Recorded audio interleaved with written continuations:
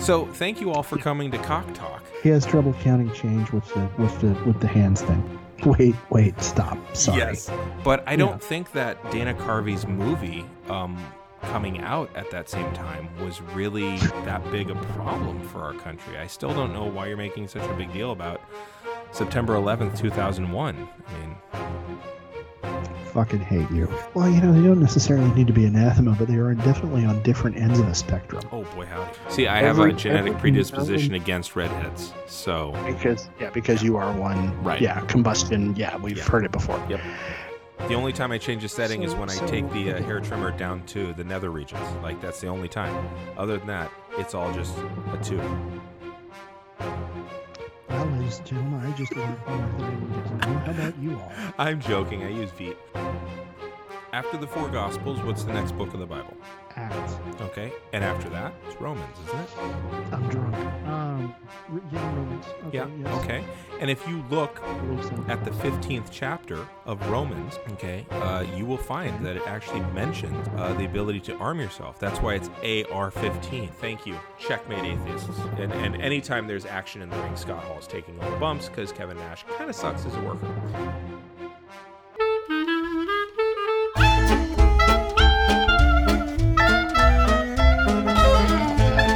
And this is a Geek History of Time, where we connect nerdery to the real world. My name is Ed Blaylock. I am a world history teacher with one section of orphan remedial reading here in Northern California, all of which I am currently doing through the magic of the internet to students literally 2 counties away from where I physically am on any given day. Which basically means effectively I'm spending an awful lot of time talking to myself because anybody who's been doing distance learning, for those of you who aren't teachers in our audience, anybody who's been doing distance learning for the last year will very clearly very immediately relate to this. If you're teaching elementary school kids, your problem is they all want to be talking at the same time. If you're teaching secondary kids, none of them want to say a word. And since I'm teaching 7th and 8th graders in the one section, basically I'm staring at a whole bunch of little circles with initials or some other kind of image in the center of them. And the lengths I have to go to get any kind of reaction out of some of my classes is kind of dispiriting. I have literally just stared at my own screen saying, Bueller, like so many times it's not even, and of course they don't get it. Like, so yeah, that's what I've been up to lately. Who are you? I'm Damian Harmony. I'm a Latin teacher up here in Northern California, teaching at least one county over, doing the distance thing as well. Don't have nearly as soul-deadening a day as you do because most of my kids know me already because I am the entire program. I'm the only public school program within 89 miles. So I am it. I'm the only one in my school district who knows what I'm doing. What I'm specifically doing. But yeah, so, and I still get that, on occasion, but so, it's how it goes, and that's unfortunate, but here we are. I really need to figure out how to get myself into a natural monopoly like you got going on. Like on a certain level, I'm like, that's really not great because I can, intuitively figure out there's got to be a lot of downsides to that. Yes. On the other hand, so much of what you're doing sounds like a racket that I'm like, yes. How? Yes. How? What is the ground level shuffle work that I got to do? Yeah. To get to that point. Yeah, it is. I mean, in many ways, it cuts both ways because on the one hand, I've had principals come out of an evaluation of me and go, "I think you did well." I'm like, I was fantastic. I'm sorry you didn't notice. And then, and I've even had students tell me, they're like, hey, I just realized if no one else knows this language but you, how do we know you're doing right by us? And I said, you don't. You're counting on my conscience because all I have to do is stay consistent and stay ahead of you by a chapter and you'll think I'm right. and no one knows beyond me, I could have been making this whole thing up. And that was groundbreaking for them. But on the other hand, I am a very specialized plumber on one very specialized toilet in the back room of a building that only ever gets used once in a great, great while. If they ever decide to remodel, you go down the tubes. Yeah, as it were. Yeah. You bend over and take it. Yeah. So. Hey, so last time we spoke, let's see, the world was different. In a lot of ways. Yeah, we finally evicted a fascist after one final spasm. Hey, Zana, ho, Zana, Zana, Zana, hey. And sorry, go on. No, it's fine. Yeah, we finally evicted him after one final spasm of an attempted insurrection. And now we're going to pretend like this was all that we needed for the next 4 years and ignore most people's needs. So that's fun. But on the upside, we have the nuclear codes in the hands of an adult again. Yeah. Like the existential threat is not as readily immediate. It is still there. So... But it is a good time. It is a time for celebration. It is a time to say yay, I think. It is indeed a time to say yay. And of course, there might be 5 or 6 people total in our audience who know the in-joke going on there. Yeah. It's also a time for smoking cigars and chuckling, which is another inside joke. But yeah. Yeah, it is a time for those of us on the side of representative government to take a moment to, take be a happy breath. for a minute. Yes. Be happy for a minute. Crack open a Diet Coke that you'll have to get yourself. And because the button's been taken off of the Resolute so if you task. had a button on your desk and you could hit it and summon whatever like consumable item you would want, what would it be? Okay, are we talking about my desk like at work, or are we talking about a desk at say home? That you let's say okay, that's a good point. Your desk at work. Working as a teacher. Okay, so your my desk at work. Yeah. Oh, it'd probably be, and I don't know whether this is gonna cement our friendship forever or make us mortal enemies, but it would probably be an ice cold bottle of Pepsi. See, I don't really care for soda either way, so I have no preference. Okay. Yeah. So nice little bottle of Pepsi. But if it was going to be, I hit the button and the thing shows up. Okay. That would probably be it. Not because that's like transcendent, but that would just be a very nice thing to have, convenient and yeah. Okay. Now, if it were at home, it would be a bottle of Chimay. I don't know what that is. Belgian beer. Okay. Fair. All right. Belgian beer. People who know will know. Sure. But yeah. So, yeah. How about you? I think I would have. Man, let's see. A button. I know I would be pushing that button a lot. Is the problem? Probably 3 Reese's peanut butter cups, but the little ones. 3 little ones. Okay. Because that way I could hit the button a bunch of times, and I'm getting my fix. But I'm not getting tapped sized, So yeah, no, I understand. That makes sense. Sense. So I would say probably that at work. At home, I might run the experiment of just doing water, and just seeing if I end up getting my water in a lot better, because I've been terrible about drinking water lately, which is stupid because I love water. So that's fair. Yeah, I can see that. Yeah. So we also did the palate cleanser of, speaking of water, of watching, or not watching, but discussing cartoons we wish got better shots. Yes. And then it occurred to me that we have not done a team to hunt down our historical badasses This yet. is true. And I figured this would be a good time to use fictional badasses to hunt down historical badasses. So what you and I have done is we have statted out 9, count them 9, and we're going to ask producer George, for his input on this, just like we did last time. He will pick a team of 6 to hunt down our team of historical badasses. The rules were pretty clear. No Harry Potter, no comic books, and no Star Wars. Yes. They had to be fictional characters from other things. So no, like other properties, other series, other genre. Yeah. So, so I ended up doing 5. I believe you did 4. So I think if we just go rat-a-tat, and see how far we get. We'll probably get halfway through in this episode. Who knows? Maybe we'll plow through an entire episode. Although we haven't gotten to talk in a while, so I doubt it. Yeah. Probably not. So I'm going to start off with, and unfortunately we're not across from each other where we could evaluate each other's stuff. I really missed that part of it. If I was smart, I would have dropped them off at your house today or something. Or vice versa. Yeah. But you know, needs be. So my first character is a wizard. Is a magic user from Sword in the Stone. Okay. Would you like to guess who? Well, all right. So you're talking about the Disney film, yes. Sword in the Stone. Yes. Based on the novel by T.H. White. I didn't know that, but yes. From the Once and Future King. Oh, cycle. Yeah. Okay.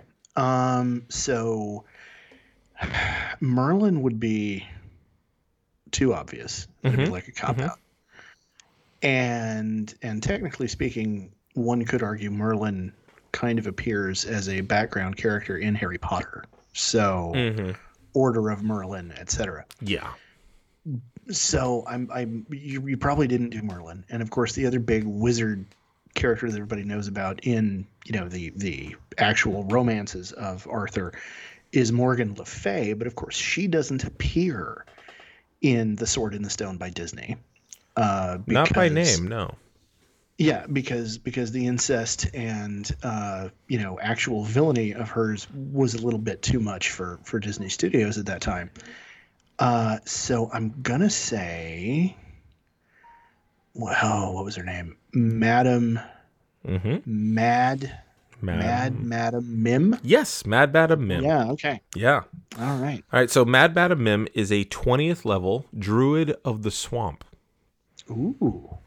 I already like the way you went with that. Yeah. She's a variant human, because I needed the extra feat. And the first feat she took was Warcaster, because it gives her advantage on con saves. That way, if she does get hit, she can keep her concentration up for her spells. Okay. She now, as a druid of the swamp, she's not a moon druid. So the downside is she doesn't get to do like super ultra combat-y creatures. She can, only get to a CR of 1. Yeah, she doesn't wind up getting to do the, I'm a spellcaster, but I get to shapeshift into, a fucking polar bear. Yeah. Even though she totally did that. And tank, in the film, yeah. But based on game rules. Yep. The thing about druids is it's like, I want to try playing a caster, but usually I just roll fighters do druid. Yeah. Yeah. like moon circle, druid, go. Just trust me on this. You will not regret it. We need the extra hit points in the group. Yeah. Yeah, we need. So we need somebody who can, kind of do controller stuff with terrain and, turn into a bear and wreck face. Right. So here you go. You're there literally to get punched. So yeah, pretty much. Yeah. So yeah, she took land. Well, she gets land's stride, which means difficult terrain doesn't cost her extra. And she took prodigy as her second feat. And prodigy gives you expertise, I believe. It's from Xanthar's. Yeah. Gives you expertise in a skill, and she took that, and I think it might give you another skill. I forget. I didn't quite write it down because I just did the math right there. But she has the skill of Arcana, and I amped that up with expertise, so she has an Arcana of plus 13. Holy mackerel! Yeah, right. Yeah. So very then let's see what else. She also took the feat of Metamagic Adept, and I think I grabbed that from Tasha's. Okay. And that gave her 2 sorcery points, and it gave her the ability to do Subtle Spell and Quicken Spell. Nice. Because she does that, yeah. So Subtle Spell is you don't need to use verbal components. Or somatic components. Or is that silent spell? Somatic. Okay. Yeah. So Subtle Spell, you can just say, oh, hey, look, white horse, and something happens. Okay, and then so a subtle spell Hmm. and quick spell. Yeah, quicken spell means that instead of an action, it's a bonus. So she can, Fuck yeah, me. because Really? if you look at that duel, well, certain spells, but yeah, Oh, okay. All right. Yeah, yeah. yeah, and she's only got 2 sorcery points, and it's per long rest, so she can only do it when it matters to her. But Yeah. Yeah, during yeah. that duel, But man, she went still. from like a rhino to a snake, like boom. Oh, yeah. Um, let's see what else. Oh yeah, Nature's Ward. She cannot be charmed or frightened by elementals or fae. She cannot be Okay. poisoned or diseased. Which I Okay. recognize though that Merlin did give her an illness, and that's what defeated her. Yeah. So that was the only With problem I had. yeah. I Yeah. but I think all of those make sense based Mm-hmm. on the build you're going for Yeah. thematically. Because I mean, when we're doing a project like this, for anybody in the audience who wants to be like, well, no, that can't apply because Right. in the sign of four, Dr. Watson does this, that, and the other thing.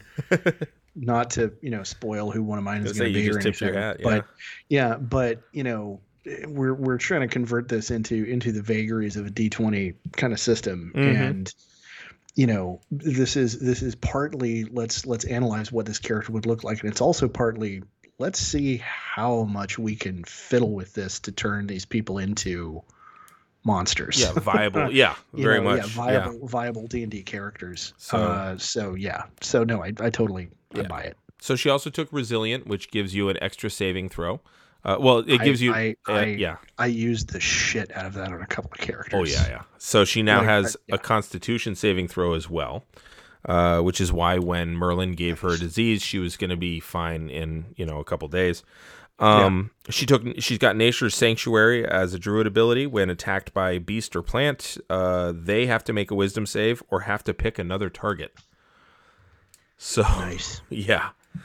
Yeah. And then Like it. she took Durable at the end to give Oh her a yeah. little bonus there, and then Timeless Body, of course, because she's old as shit.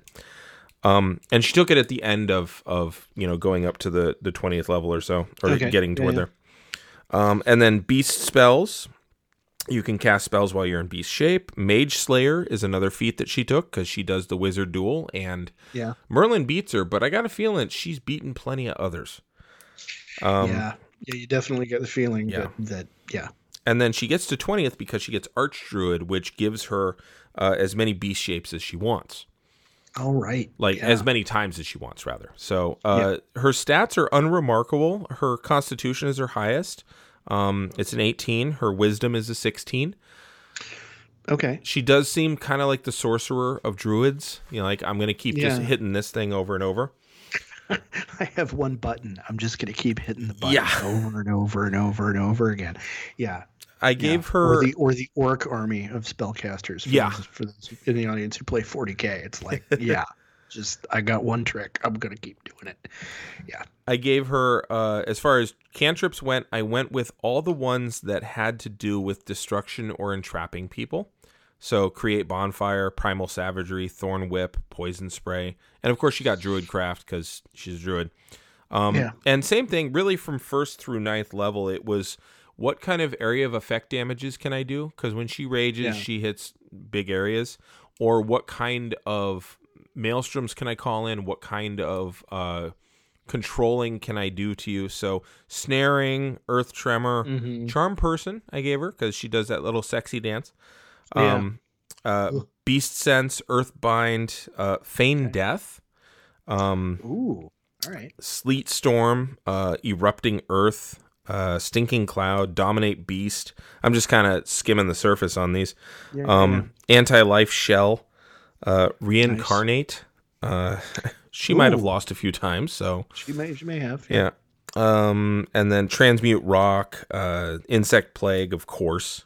Wall Ooh, of yeah. thorns seems right in her bailiwick. Oh, that's a good one too. Bones of the earth I took, which basically Ooh. giant bones come out of the earth and can crush the hell out of you. Oh my God. Regenerate. That's okay. Yeah. Yeah. Yeah. Regenerate. For her Good 8th one. level spell, I gave her antipathy/sympathy because that seems like something she Okay. does. And then Yeah. her 9th level, Storm of Vengeance, because of course she would. Yeah, well, yeah. So yeah, submitted for your approval. I Mad like it. Madam Mim. Yeah, Mad Madam Mim. I like that. yeah. That works. That She was works. That's fun. pretty good. Oh, Yeah. I didn't give her any equipment because she doesn't really use any. Her armor class is surprisingly low, but Okay. she doesn't give a fuck. Like, her con is Well, insanely high. Her hit points are 168. sweet Jesus. Yeah. So, Okay. yeah. Yeah. Well, with that high con, that makes sense. Mm-hmm. All right. Okay. Who do you got? Okay. Well, I already gave it away, but when Uh-huh. we were talking about who we were doing, the one that piqued your interest the most of the ones I mentioned was Dr. John Watson. Mm-hmm. And you know, the thing is, I am one of those Sherlock Holmes fans who is really angry at MGM this many years later over what they did to Dr. Watson in the black and white Rathbone movies. Okay. And the thing is, so in those movies, Dr. Watson is a portly, late middle-aged, bowler hat wearing, figure who winds up, stepping in paint cans and tripping over stage. The comic, he gets reduced to kind of being the comic relief. So he's your Figlia. Yeah. And the thing is, he gets put in that position because when you're writing a screenplay, Mm-hmm. a character like Watson is kind of hard to figure out what to do with. True. Or can be. It can be hard to figure out what to do with him because he's the narrator. And the reason Conan Doyle put him there was to give somebody to be the normal human to witness Holmes's brilliance and for Holmes to rubber duck at, Sure. So, I mean, he's the Robin. Well, yeah, he serving the same function as a Robin. Yeah. He's in many ways serving the same function as Robin. Yeah. That's a good way of putting it. A lot of the tropes involved are very different, but yeah, he is narratively the Robin. Okay. And the thing is, though, if you get a little bit more creative with the way you want to treat him, and you look a little bit closer at the text of the actual stories, Holmes is kind of a badass. In the very first story, of course, we learned that he's returned to London after having retired essentially from the British Army as an officer in a regiment in Afghanistan, where he was a military doctor. Mm-hmm. And one of the things that the now I want to say recent, but now well over a decade old BBC series did with him, with Martin Freeman playing the role in one of the best portrayals of him I think I've seen, is he is a combat veteran, and it's made very clear in the BBC series with Martin Freeman and Benedict Cumberbatch. It's made pretty clear. It's never outwardly stated, but all of the subtext is there that he's suffering from PTSD. Wow. And to have Martin Freeman playing, I mean, you've got a lot of sympathy. Like, the way that he played Red in Shawshank Redemption, or the character that he played in Clean and Sober, like, there is a lot of, like, stern sympathy there. So it's kind of cool they went with a person of color for Dr. Watson as well. I think that's pretty rad. Yeah. No. Okay. The rest of you can't see Damien's face, but I'm getting the full color version of the trollololololol meme from the other side of our internet connection. No, you know full well who I'm talking about. Yeah, and shame on you, Martin, not Morgan. Oh, okay. So, Martin Lawrence played Dr. Watson, huh?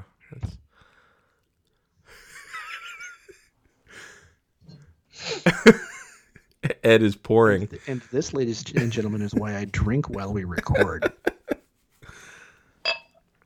So anyway. Yes. He is very clearly a veteran dealing with what he saw in Afghanistan. And it's an Mm-hmm. interesting historical note that when Conan Doyle wrote the stories, the British Army was in Afghanistan as part of the occupation of the Indian subcontinent. And then when they made the most recent BBC adaptation of the stories for the 2000s, the British Army was again in Afghanistan. Yeah. Whoops. Little bit of, hey, didn't we learn some about this the first time? Yeah, it wasn't our idea this time. We just followed Wait, the hold Yanks. on. Why the fuck? Yeah. So, but in the stories, Mm-hmm. in the novels and short stories, he talks about what great physical shape he was in, that other than the wound that he was recovering from, he hadn't been in better shape ever in his life. He was still Mm-hmm. brown as a nut, and just this picture of health. And in the stories, it winds up being woven into the background because he's the narrator, but Holmes does all the mental heavy lifting, Mm-hmm. and Watson is the one who runs off and like carries a revolver in his pocket and chases the bad guys down, trips people up, does all of this kind of stuff. And so he's kind of, he really is a Robin in that he is, a combatant, Mm-hmm. in the stories. Okay. And so, the Robert Downey Jr., Jude Law, couple of movies, Mm-hmm. did, I think, a really great job. Jude Law also played a really great, very different, of course, because it was still a period piece, but a really great portrayal of Watson, in which one of the things that comes up is he has a gambling addiction. As kind of his character's major weakness. Okay. And so the way I put the character together was he's a doctor, Okay. and so his primary class is cleric. Mm. But one of the beautiful things about 5th edition is you can play a cleric and still be an action hero. Yes. So he's a cleric 12, fighter 6. Soldier background. Okay. Obviously, Yeah. because, military man. Right. And thanks to having those 6 levels in fighter, his primary weapon is a rapier, because he's also a gentleman. Ah. Okay. Which is an important part of both characters' Sure. positions in society in the original novels, because the original novels were written in the Edwardian era, when that was even more of a big deal than it is now. It was a more overtly codified thing than it is now. Mm-hmm. And so he's a cleric with the war domain. Nice. And for feats, first off, he's a human variant. Mm-hmm. For feats, I took athlete, healer, because there are several times in the stories where he performs first aid. Mm-hmm. Resilient, I took twice. To give him an additional saving throw in dexterity and one in charisma.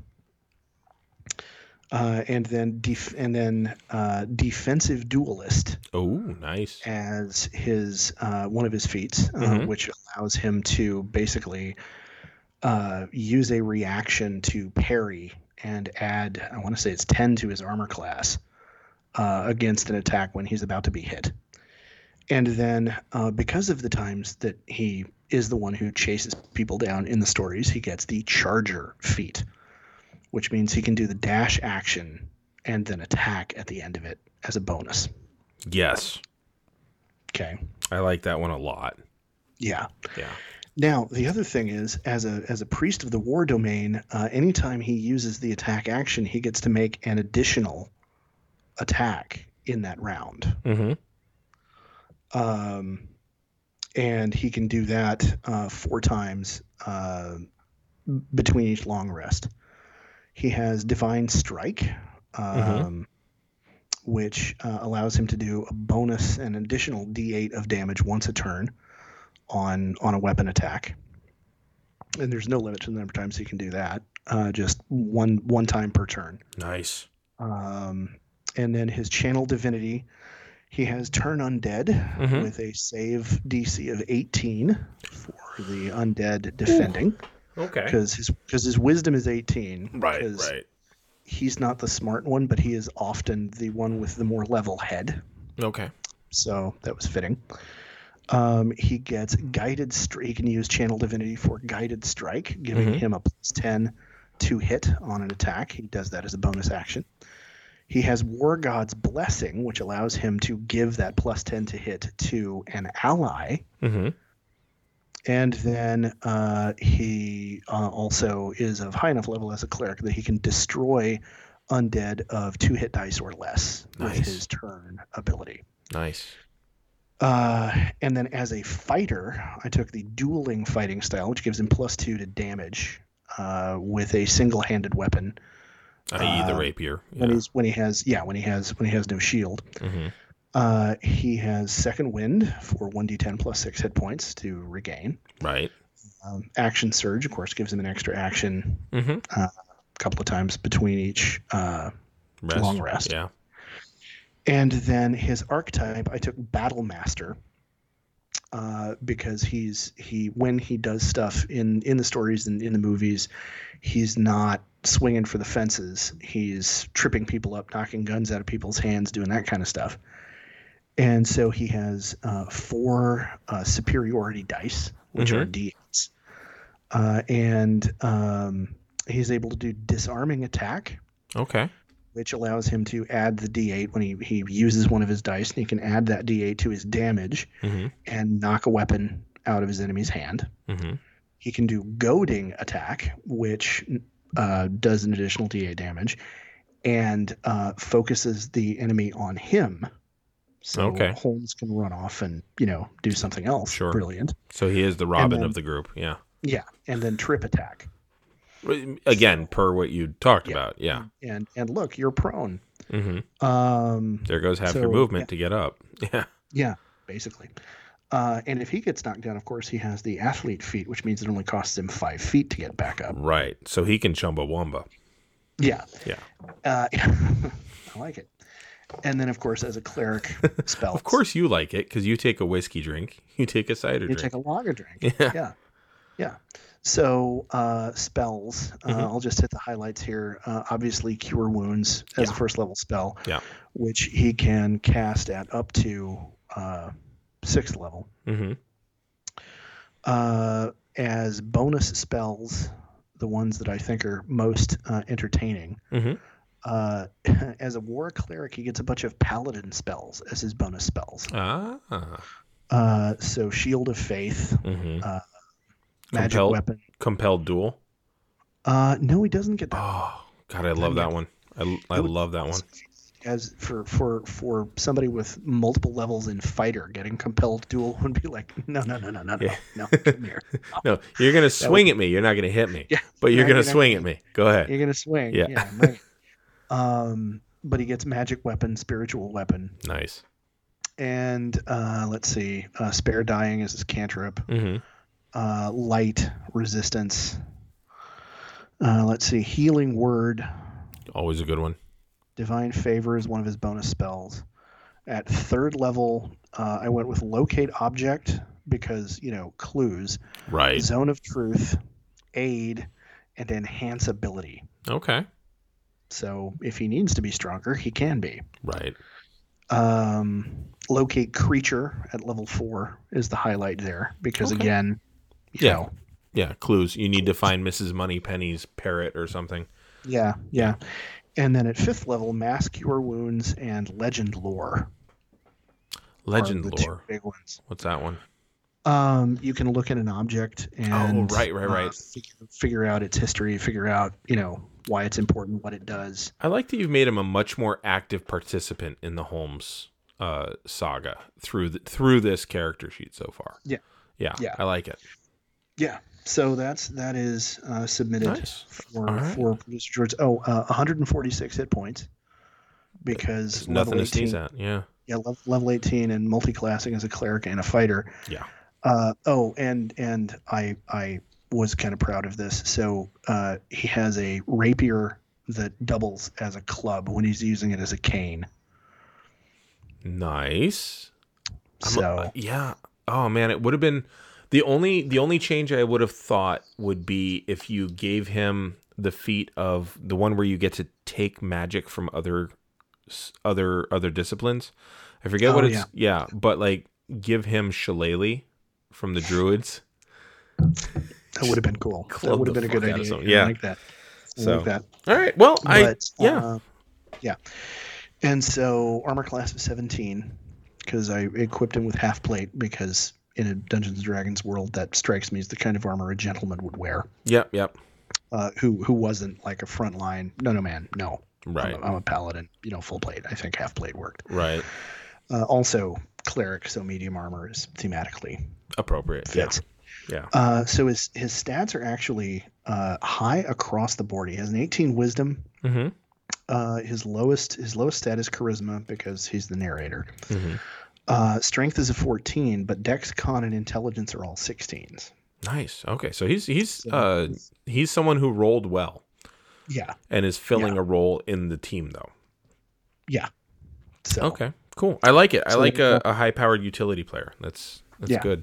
Now it recalls to me the one restriction we put on ourselves for the real life badasses we did not do for these, and I think that's okay. Actually, I'm still curious as to what'll happen. With the real life badasses, we said it was right before they really popped onto the scene. Well, right? it was before they became who they are known for being. Yes. So it was So whereas with fictional characters, I don't know that that's possible. Obviously, because the book comes to them when they're fully formed. All right. Yeah. Any more on Dr. Watson there, or are we ready to? No, that's pretty much my pitch. All right. He deserves to be an action hero, so I made him the group cleric and an action hero. I like it. All right. So my next character, I decided we needed more women potentially on this squad. Okay. And not a bad idea. Yeah, and it occurs to me that we need someone who is good at tracking people down. Okay. Someone who is, adept at killing what she finds, and also someone who is going to at least compete with Lyudmila, for what do you call that? Sniper? Not for sniper, but for initiative. So right. To have half a chance. So I made somebody that you will be more familiar with than I was, quite frankly. I went with Buffy Summers. Okay. So okay. Yeah. I'm interested to see what you went with there. Yeah. Now go ahead. There's certainly going to be a whole lot of people in our audience. I mean, as a percentage of our audience, there aren't that many people in our audience, as a thing. But we have over 600 people, over 650 people in our audience. That's a big damn room. Okay. All right, fine. That's a big damn room. Okay. I was trying to be, self-deprecating, but okay, cool. Well, I mean, I just shat my pants, so, I'm self-defecating. Time check. It's 36 minutes in. I gave you. I pissed you off with the Morgan Freeman thing though about 15 minutes ago. Well, but that's not a pun. No, that's trolling. That's a separate category. It is. Good day with that. Yes. So Buffy Summers is going to be somebody that I'm sure a significant number of our listeners are going to be like, ooh, okay, yeah, no, let's see what you do. I was a fan, but the Buffy series was not one that was ever really one of my primary favorites. Like I'm going to say I'm largely Buffy fandom adjacent. Okay, fair enough. So go ahead. All right. So she is turns out another 20th level character.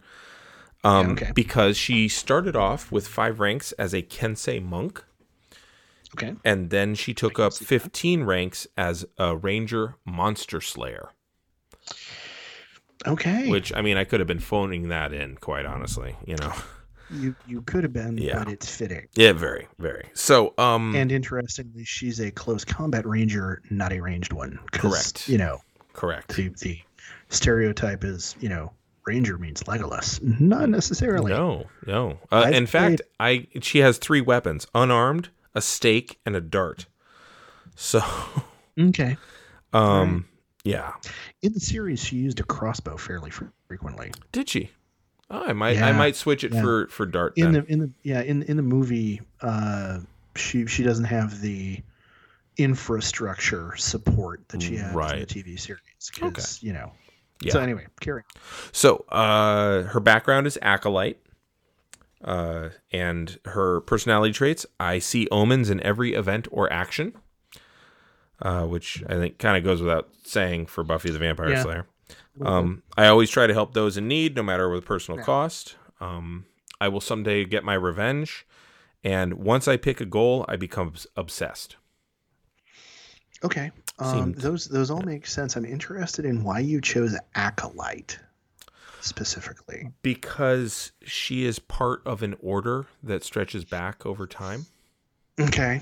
So that seems... Okay. I see that. Mm-hmm. I would have gone... I'd have been tempted to go with some variation of noble, because suburban upper middle class white girl cheerleader. True. Like, in the movie, yeah, that's kind of the defining set of characteristics of her background. I mean, Christ, her name is Buffy. Like, it was clearly set for that. Yeah. Yeah, no. But the reason I went with acolyte over noble or anything else was because she does seem to hold loyal to the ideals of that order more than she does her class, as it were, her social status. That makes sense. Social station. Yeah, okay, that makes sense. So, all right. So she's also, I made her a Ghostwise halfling. Okay. So, Sarah Michelle Gellar is a pretty little person, so I can see this making a lot of sense. Okay. So she I'm totally fine with that. Like, okay, it makes sense. Carry on. She has telepathic speech. She's got lucky because she's a halfling. She's got nimble. She's able to move through spaces of any creature who's one size or more larger, because she's fairly dexterous. Yeah. She is a monk first, so she has unarmored defense. And she has a dex of 18, a con of 16, and a wisdom of 18, and a charisma of 14. So she's a little more put together, quite honestly. The other two are fairly negligible, but so unarmored defense, she ends up with an AC of 17 without any armor. Sweet, Jiminy Christmas. Yeah. All right. But that's Buffy, right? Obviously, she gets martial arts. She's got 5 key points to spend. And she took the Kensei path, and she took the stake and the dart, because I have seen her throw stakes. Yeah. So I just converted that to a dart, because you get one. And I didn't know her propensity for crossbows. Yeah. She gets agile parry, which means she can add 2 to her AC with an unarmed attack. If she's got her Kensei weapon in hand. Until the start of her next turn. So that ups her AC to 19 while she's armed, and she's got her other hand free. Kensei shot, she gets a bonus action. She gets a ranged weapon as a bonus action. So fighting, throw it over there, and it gets an extra D4 of damage. And then because the Kensei, they do the calligraphy thing, she's got calligraphy. It just ends up... It happens. It's just a thing. It's like the lights on the vanity mirror in my, my sun visor in my car. I didn't care about lights, so they're there. But they're there. Yeah. Now she can deflect missiles. Makes sense. Yeah. Slow fall, because she does tend to fall off of things and not get hurt. She gets the extra attack because, again, she's good at fighting. Her favorite enemy is, of course, the undead, fiends, and monstrosities. And this gives her advantage to track them using survival or intelligence to recall things about them. Yes.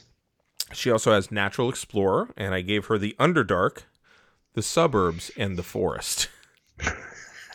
There we go. Yes.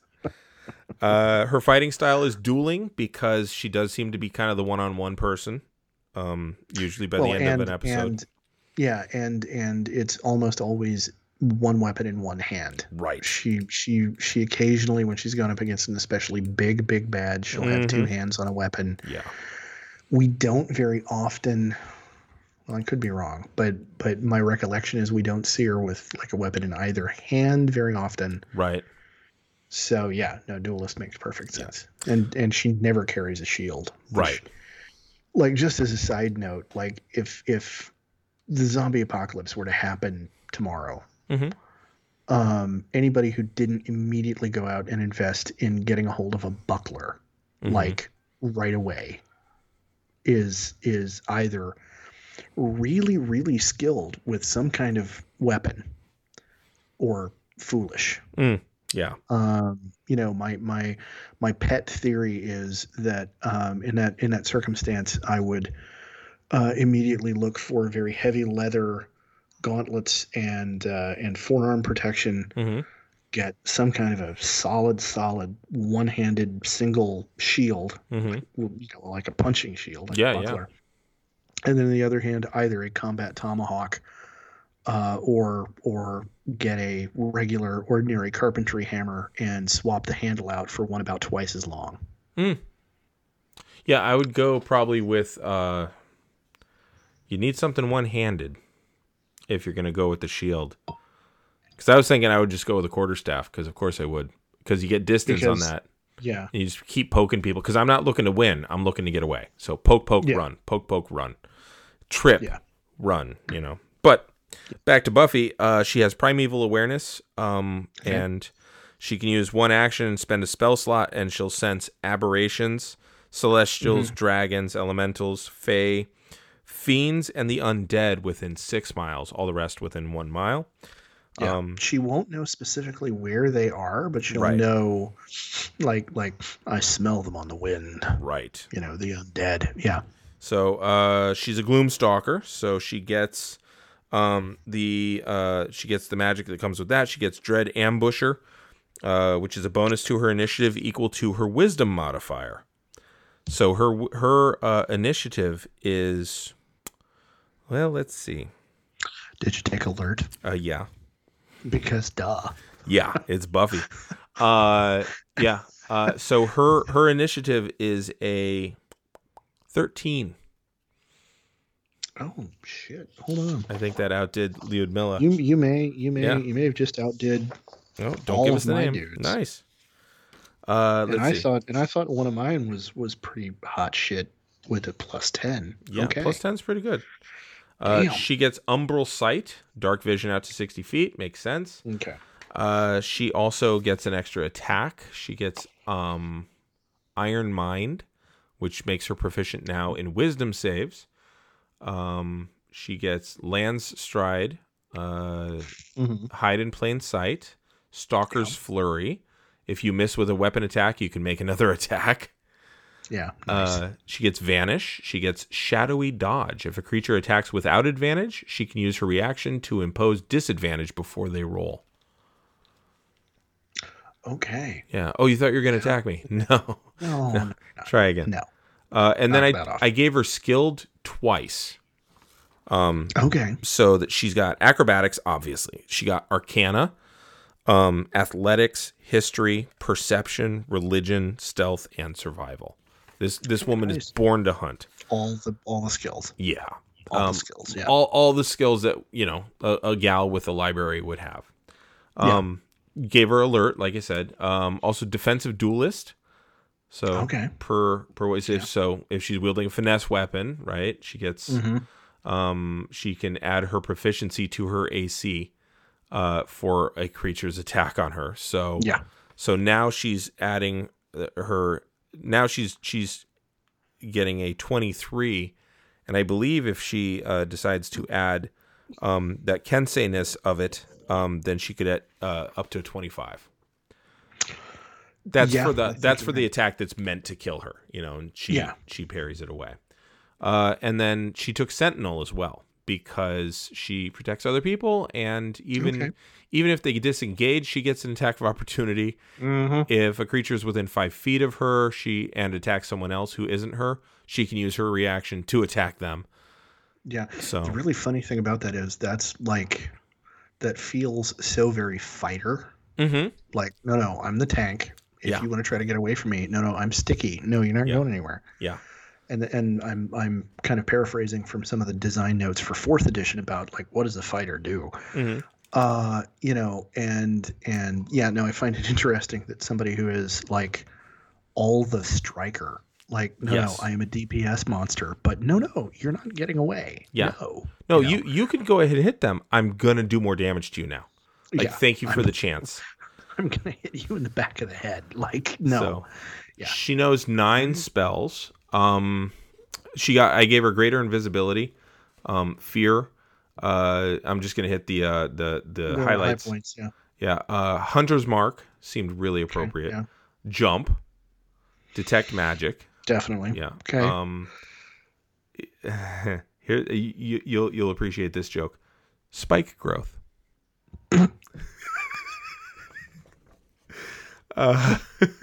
Cheers, sir. Sludge.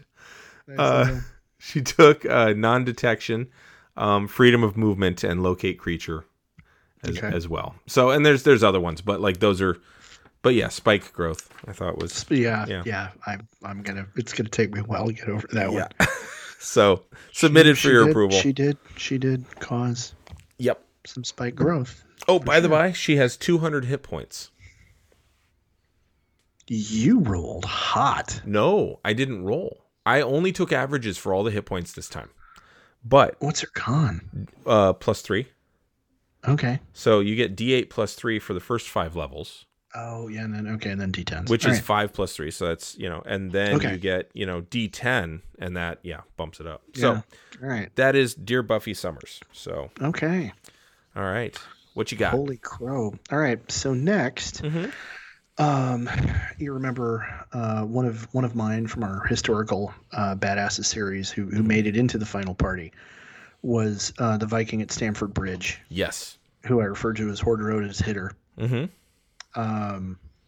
And in his case, he was like a barbarian 12 fighter 8, or barbarian 10 fighter 10. Yeah. And I realized, well, that was a really scary, powerful kind of thing, and we're probably going to if we're going up against that party, in the best tradition of any kind of anime series where the team runs up against their anti-team, I had to figure out who's going to be this group's Horderoda's hitter, and what I came up with was John Carter of Mars. Now, Yes, the Barsoom series. And so for those in the audience who don't recognize the name, or go, wasn't there like a Disney movie about that? Mm-hmm. There was a Disney movie about that, and it was actually a really good action film. It was a really well done adventure movie, and then they did not know how to market it. Well, if they'd paired up with ShamWow, and then had him take away that moisture after they killed his dog, I think it would have worked, because then you could have John Wick away the moisture. Yeah, but that's John Wick, not John Carter. That's the same guy, isn't it? No. Oh. No. John Wick is Baba Yaga, the terrifying avatar of death in the Slavic underworld. Whereas John Carter is an adventurer and former soldier who, through some weird kind of astral projection, it's never explained in the stories, but he winds up getting transported to Mars. So John Wick goes to Mars to map it out. So he's John Carter Griffing. You really had to reach for that. There's a shoehorn like so deep behind that one. Yeah. You really had to work on that one. I did. I don't think it paid off. No. Like we're hoping for. But if you're gonna hit home runs, you gotta swing at evering. I am the Reggie Jackson of this show. Yes. Yeah.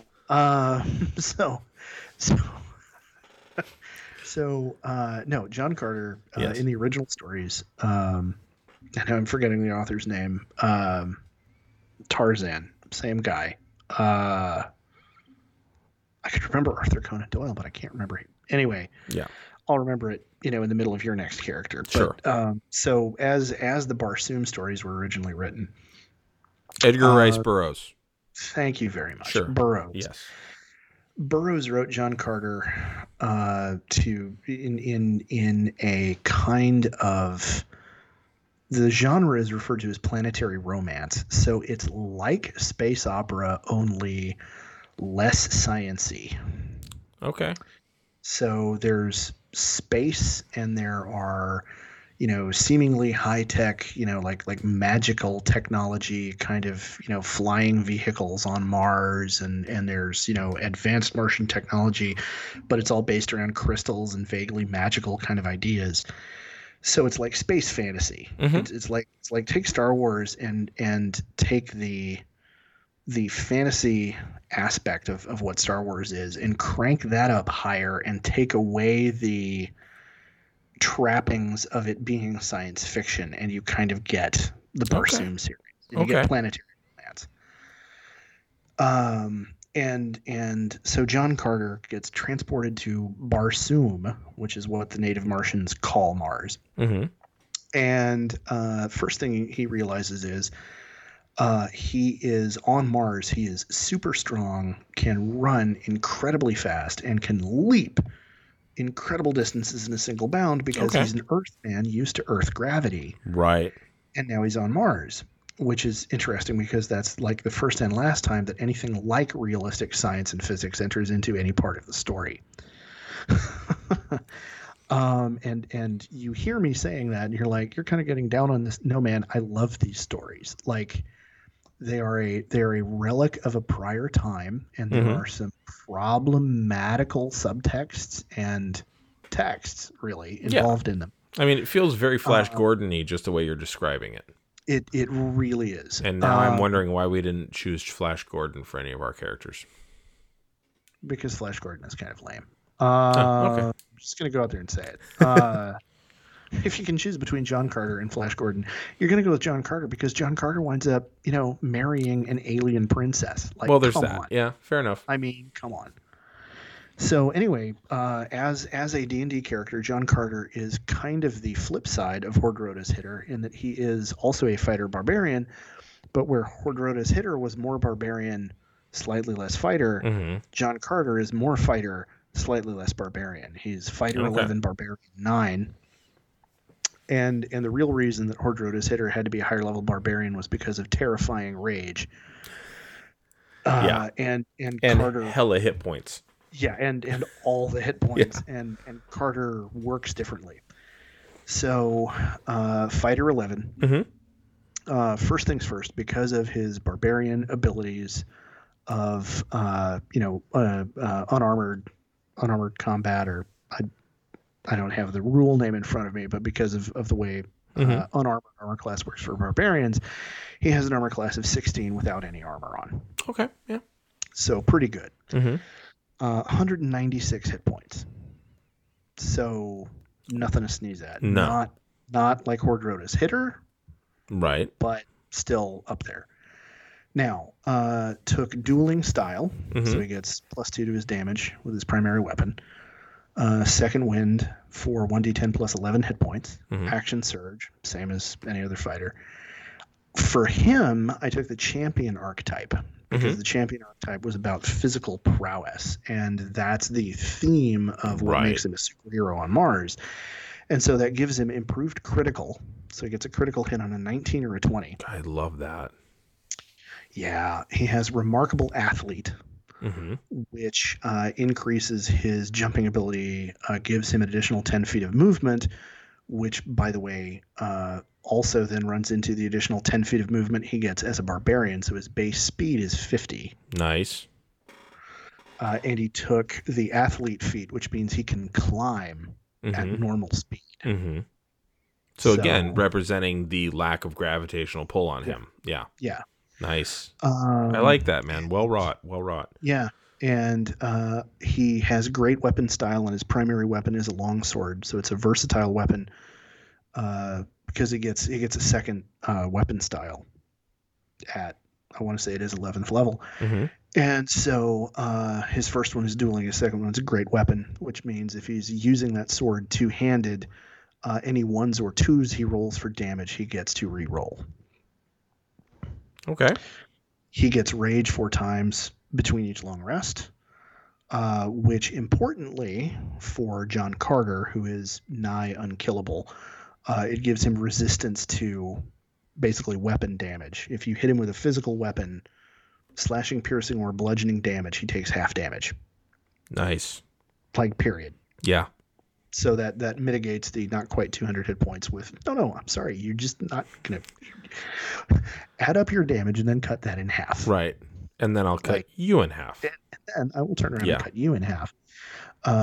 With Frenzy, he gets a bonus attack every turn that he uses the attack action. Because he's an 11th level fighter, he gets 2 attacks every round that he uses the attack action. Mm-hmm. And then he has mindless rage, meaning no, you can't scare me, you can't intimidate me, you can't none of it. Which again fits with John Carter, who in the books is just steely-eyed and I will not be stopped because you're standing between me and Deja Thoris. Mm-hmm. I will get back to my princess and you're not gonna fucking stop me. Feral Instinct, he gets advantage on initiative rolls. And he gets advantage on initiative? On initiative. Yeah. Please tell me you gave him alert. I did. Did or did not? I did. Okay, good. So his initiative is +8, and he gets advantage on the roll. Wow. Yeah. That's. And then brutal critical means he rolls an extra die of damage. Damn. So he's got a 10% chance of critting you, and then when he does, out of 10 shots, he's going to crit you with one of them, and that's going to do not just critical, but critical plus a half again. Yeah. Yeah. Yep. Damn. So he has the alertness feat, mobile, charger, which I've already mentioned, durable, and athlete. Wait, you gave him mobile. Does that give him an extra, so he's now moving 60? No. Oh, okay, that's what got him to 50. Yeah. Okay. Hold on. Let me look at mobile. No, mobile gives you a +10. Yeah. And, okay, yeah. And it allows you to disengage and or dash, or to disengage and or dash, or just move away without getting attack of opportunity on you. That's correct. Yeah. So the concept here is because in the books he's this determinator, unstoppable figure. Right. But when he gets into a fight, he's not the stand up front and take the hits fighter type. He's I run in and I hit and I take that mook down and then I bound across the room and I beat the crap out of this other guy and then I bound across the room. Mm-hmm. And so even though he's very clearly a fighter and he's very clearly kind of a bruiser, he's a lightning bruiser who relies on you're just not going to make me stick in one place. Gotcha. Okay. Nice. So yeah, and that's it. He gets +2 damage when he's raging. 2 attacks every time he uses the attack action. Okay, so real quick math out for me. In one round, how many attacks could he get? If he's raging, it's 2 attacks plus his frenzy attack, so 3. 3 attacks. Let's assume that one of them is a crit. Okay. So what's the max damage he could do in one round? Okay, max damage in one round would be 20, 40. Fuck. And then 96 points. That's, yeah. Yeah. Wow. Yeah, no kidding. Yeah. That's dropping Buffy by almost half. Yeah. Yeah. Yeah, assuming he rolls that well that round. Yeah. But I'm less worried about Buffy and I'm more worried about Walt Disney. The Illusionist? Because that fucker is slippery. Oh, gotcha, yeah. Because here's the deal. You don't when you're doing this, you don't throw the bruiser up against the other bruiser. That's very true. Unless you're an anime writer. Yeah. Like, if you're actually a strategist, the bruiser, it's no, I'm going to take my big tough guy and I'm going to find a way to maneuver him up against whichever of you guys is squishiest, Yeah. and hammer them. I'm just going to take people off the field so that you get Yeah. less attacks per round. Yeah. Yeah. Yeah. Basically. So we're going to have John Carter and, whoever our sniper winds up being, finding who on that side of the field has the fewest hit points, and we're going to kill them first. So you're going after our dear Mary Shelley. Oh, shit. Yeah. Yes. Yeah. Yes, as a matter of fact, we are going after Mary Shelley Yeah. because we want to make sure that if we kill one of her allies, she doesn't just bring them back up as a zombie. Yep. All right. No, we don't. No. You need to die so everybody else stays dead. No, Mary Shelley. We need to go back and figure out who the squad was that we made, because I know it was Mary Shelley, it was the guy on the bridge, it was Lyudmila, I want to say Pavlichenko, and so I know it was those three. I think I got another one in there. I think my scout got in there, maybe. So I had Harriet Tubman. I had Teddy Roosevelt. He didn't make it, I don't think. He didn't make it. He got eliminated because Ludmilla just murdered him. Yeah. And Sun Tzu. Sun Tzu. Okay. That was just as the striker, thief, assassin. Okay, so you had Sun Tzu. I'm trying to remember. Mary Shelley, guy on the thing, Ludmilla, Harriet Tubman. There was a sixth one, and it was yours. I think it was a magic user. All right, we'll have to go back and look. Yeah, I gotta find the character sheets, but yeah. All right. So yeah, that is John Carter of Mars. All right. My candidate for our party's Bruiser. Okay. I think I've got, because Buffy is very much the hunter of the group. Yeah. Yeah, and Mad Madam Mim is potentially our magic user. I'm going to go out on a limb, and I'm going to say I think Madam Mim needs to be the party controller. Yes. I did not. Well, I don't know. I've got one who could maybe double as kind of a controller. Right. But okay. I don't have. I didn't do anybody who's a wizard. Okay. None of mine are magic user types. Right. Well, I have one other character who has spells, but it's not. Well, let me do this one last one and see if I can convince you that this is going to be our DPS person. Okay. So, what do you know about Richard B. Riddick? Well, I know that he had his eyes replaced. That's right. And he's able to operate in the pitch black. Mm-hmm. He wound up somehow becoming the emperor of the necromongers. Yeah, that was a weird. I like to pretend it didn't exist. So weird story. And then the third movie basically took the best parts of Pitch Black, which were plenty, and the best parts of Chronicles, which were few, combined them, and it was actually an incredibly fun movie. And you, as a fan of Starbuck, would like it because she takes a shower in that movie. So you've convinced me that I need to find this on Netflix just right there. It's just a fun movie too. Even with that aside. Okay, so Richard B. Riddick is a character I have loved since I first saw him. He is I went multi-class on this one. In fact, Madam Mim might be the only one that it didn't multi-class this episode. But Richard B. Riddick is a long death monk, 11. And an assassin rogue, 7. So. Okay, yeah, that's.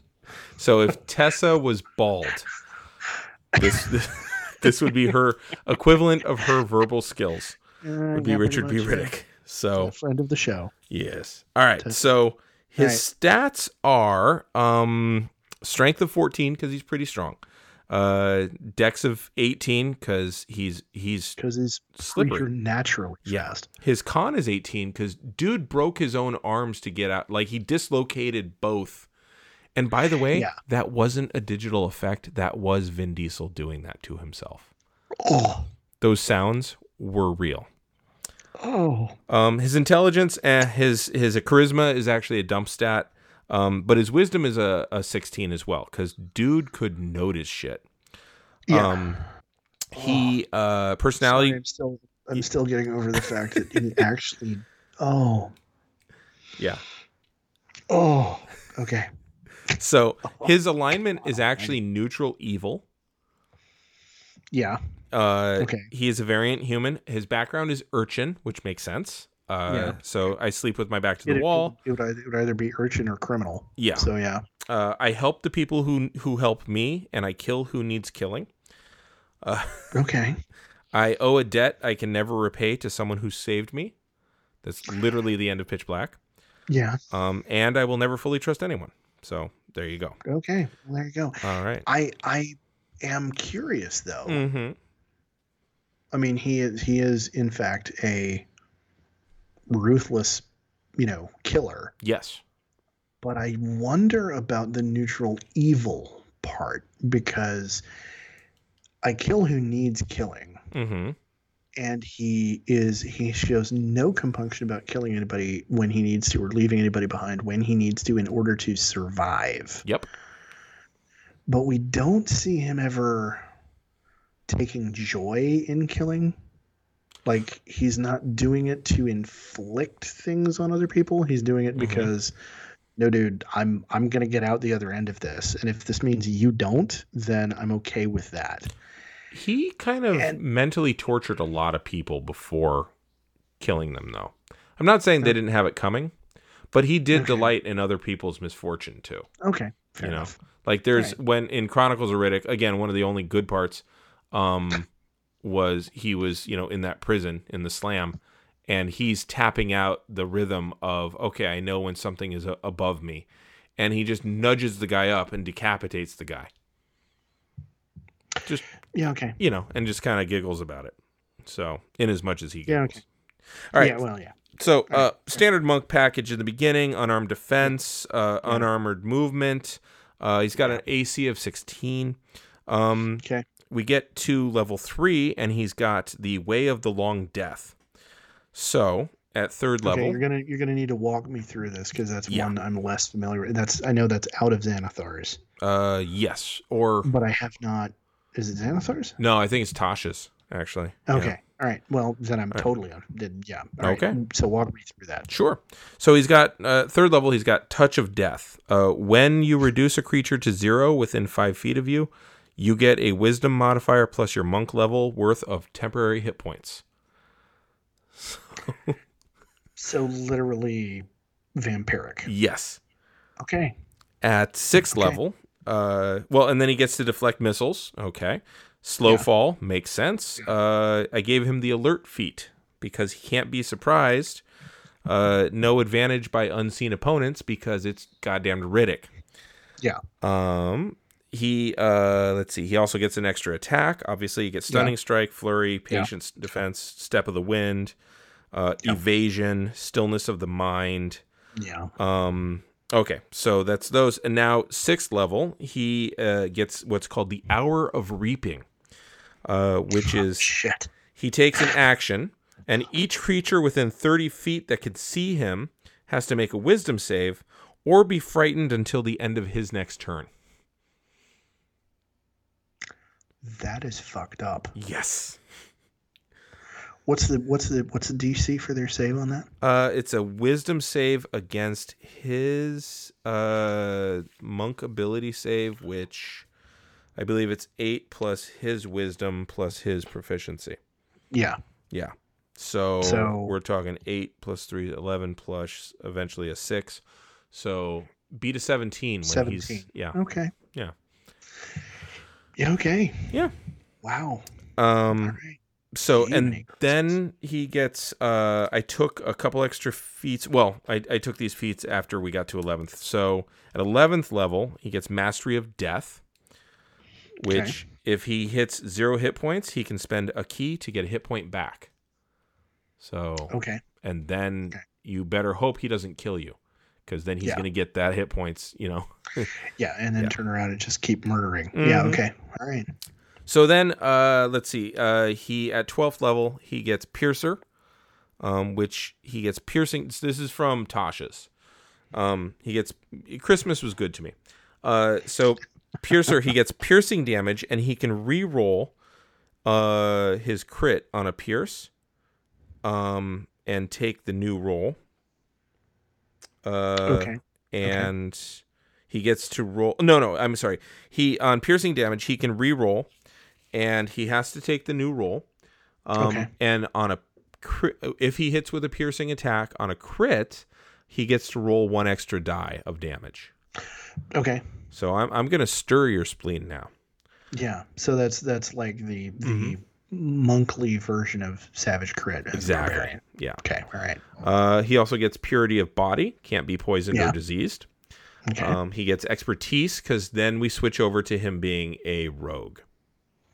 Yes. So he's got Expertise. So he took the skills of Animal Handling, Athletics, Insight, Sleight of Hand, and Stealth. And he took Expertise for Stealth. So his Stealth is a 16. Okay. So he is sneakier than Buffy. Yeah. By a lot. You know, Buffy. She wasn't sneaky. Wasn't really all that sneaky. No, so I mean, but not... she had a +10, which is nothing to shake a stick at. Yeah, stake no, at. Yeah, no, but yeah, no, not at all. So, all right. So he's got Expertise. He's got Sneak Attack, which gets him up to 4d6 of damage on a sneak attack. He's got Thieves' Cant, of course. Cunning Action, right? And he's got Assassinate because he's an assassin, which means he has advantage on anyone who is below him in initiative. Yeah. So, and remember, we've seen firsthand in play how completely messed up that is. Yes. Like, oh wait, I get to do what now? Yeah. Yeah. And any attack you've got advantage on, you get to add your sneak attack to. Now imagine adding that to your piercing. Ooh. And also, I took another feat. I took Slasher. Can reduce the speed of your slash victim by 10 until the start of my next turn.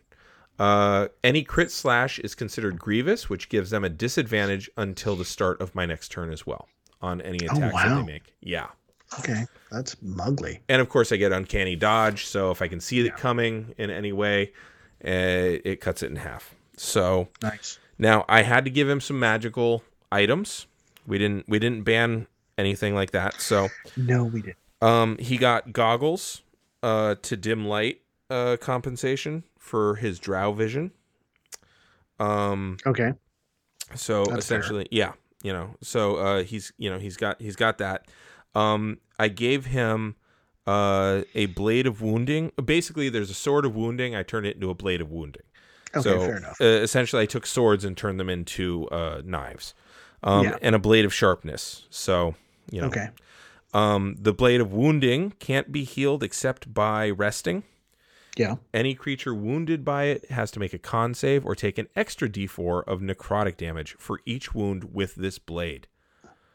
So if he starts going all Kentucky Knife Fighter on you, in a couple rounds, you're losing. That's horrible. A D4 yeah, you're losing multiple D4. Yeah. And then the blade of sharpness on a 20, it does 14 extra points of damage. And it also you roll a d20, and if you roll a second 20, you lop off a limb. Yeah. So it's like, mini Vorpal. So doing the math, he's rolling a d8 plus his dex for slashing. Let's say it's the slashing weapon. So that's 8 plus his dex is a 4 plus, let's say that he gets his sneak attack. That's 4d6. So 8 plus 4 is 12. Remember plus 24 that is you get 36. to add your proficiency to damage as well. I didn't find that in the PHB, so I'm gonna. Yeah. Okay. I remember we got a ruling that you do though. Okay. I remember in our game, Lowe's, many years ago, we got a ruling that you did. Okay. So 4d6 plus the d8 plus 4 plus another or another 14 points on top of that in one hit, and that's without the crit. So you crit him and you've done another d8. So yeah, you're doing pretty good damage per second. And by the way, let's say I flurry. Let's say that I do Touch of Death too.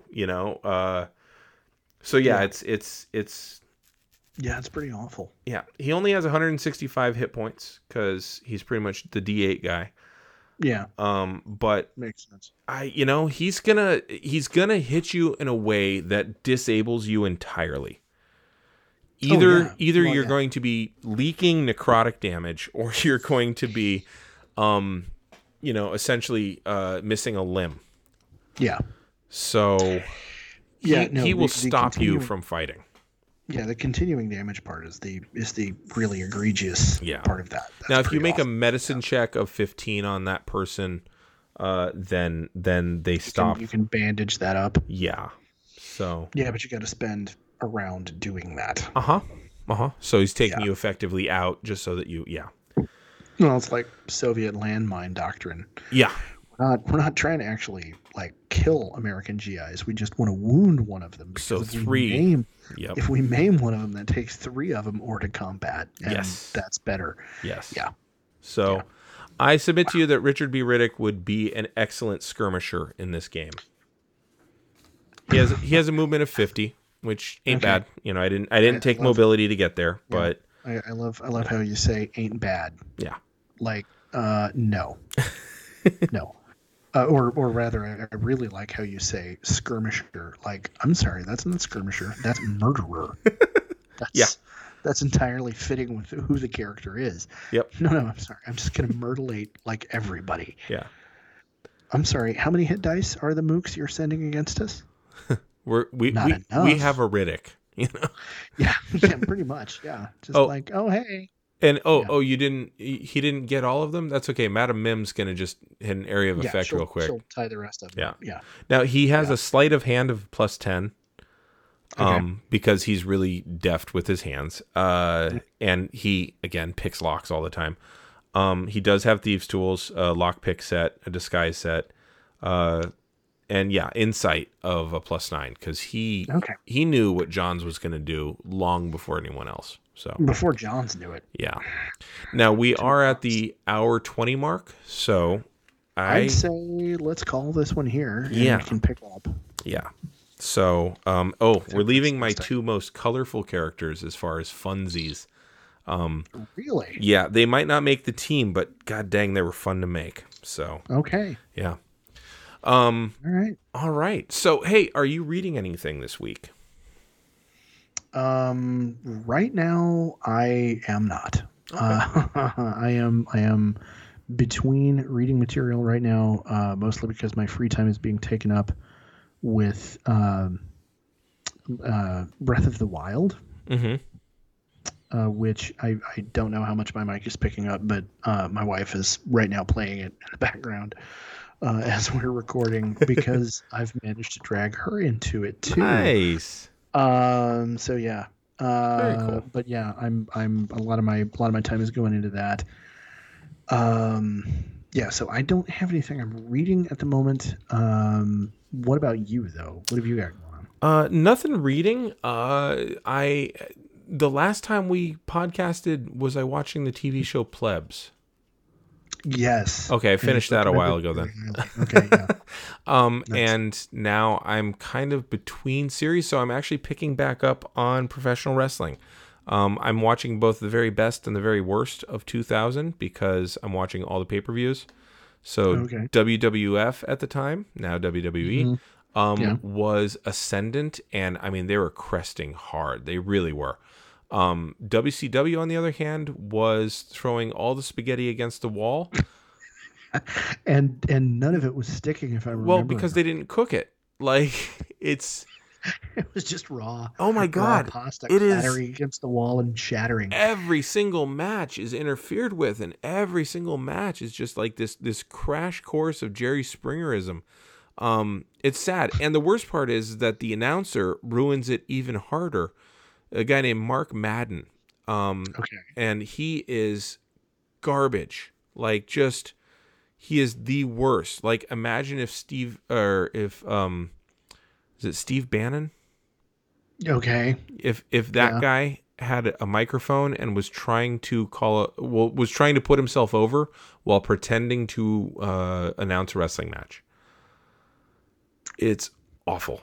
So Yeah. Labor of Okay. love, I guess. So the Yeah, good news or is masochism. after 2001, there's no more WCW pay-per-views. This is So, true. so I'm working my way. I'm in October of 2000, so I've only got Okay, so another you're 11 to almost go. there. Yeah. Oh, So, Jesus Christ.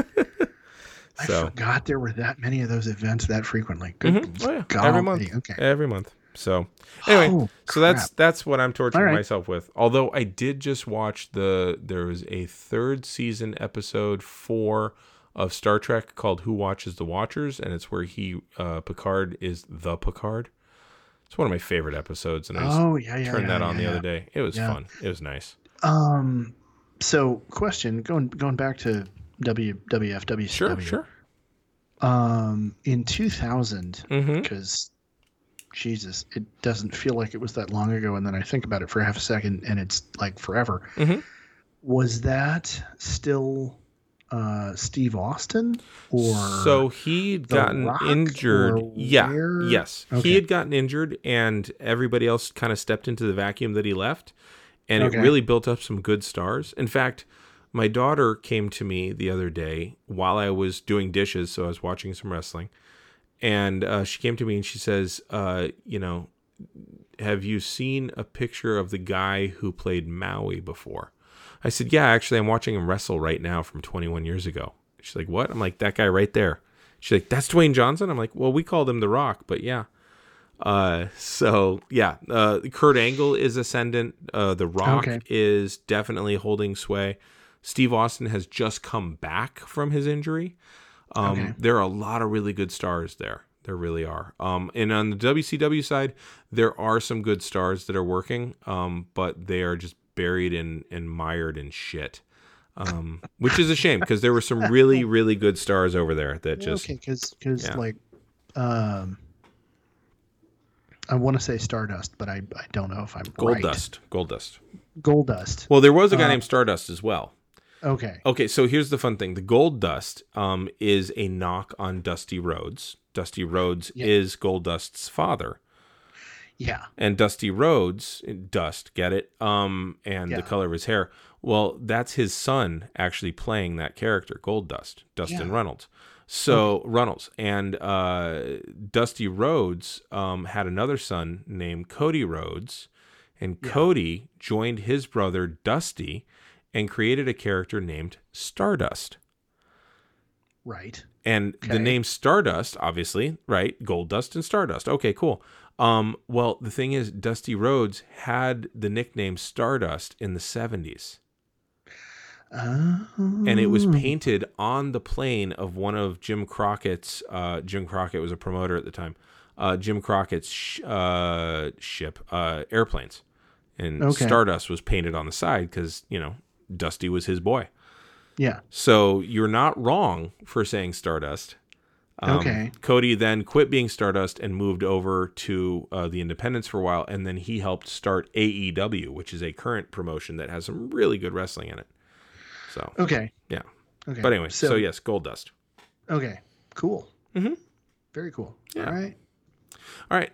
Where can people find you on the social medias? People can find me on the social medias in your base. No. They can find me at EH Blaylock on Twitter and Instagram, and on the TikTok as Mr. Blaylock. And of course, if they want to, shout at us about the way we've adapted any of the characters we've mentioned, they can find us on collectively on the Twitter at Geek History Time. Mm-hmm. And where can they find you? Well, you could find me right here, obviously, at A Geek History of Time. You can also find me on Twinsta on the Twitter and the Instagram at DaHarmony, 2 H's in the middle. You can also find me every Tuesday night at 8:30 p.m. on twitch.tv/Capital Puns. I've also recently guested on the hit podcast Hipsterocracy. And I've also, it's a lot of fun with Johnny Taylor, a local comic who also has done a show with us once recently, taking a look at A Quiet Place. And then I also joined... Right, when I was, not available due to family stuff. Yes. Yeah. So, and I also joined Colin Lego in the UK for the Voyage of the Page Turner, where it's coming out probably in a couple weeks from this episode dropping. But essentially, he and I went through a choose your own adventure, and I got lost in the Amazon. So, Voyage of the Page Turner. Nice. Oh, it's fun. Okay, it was fun. I'm gonna have to look that up because I remember those books. I loved them. Oh yeah, yeah. You'll get a kick out of it too, because I made him change the accents because he didn't want to do a Portuguese accent. I'm like, okay, he's Irish then. So, nice. So, but anyway, so yeah, you can find me in all those places. Twitch.tv/Capital Puns is probably the most reliable. But then, I don't have a president to yell at per se, but I guarantee you, I'm going to start holding him to account. Give it a month. Yeah, everybody gets a clean shave. So give it a month. Yeah, and yeah. So anyway, for Geek History of Time, I'm Damien Harmony, and I'm Ed Blaylock. And until next time, keep rolling 20s.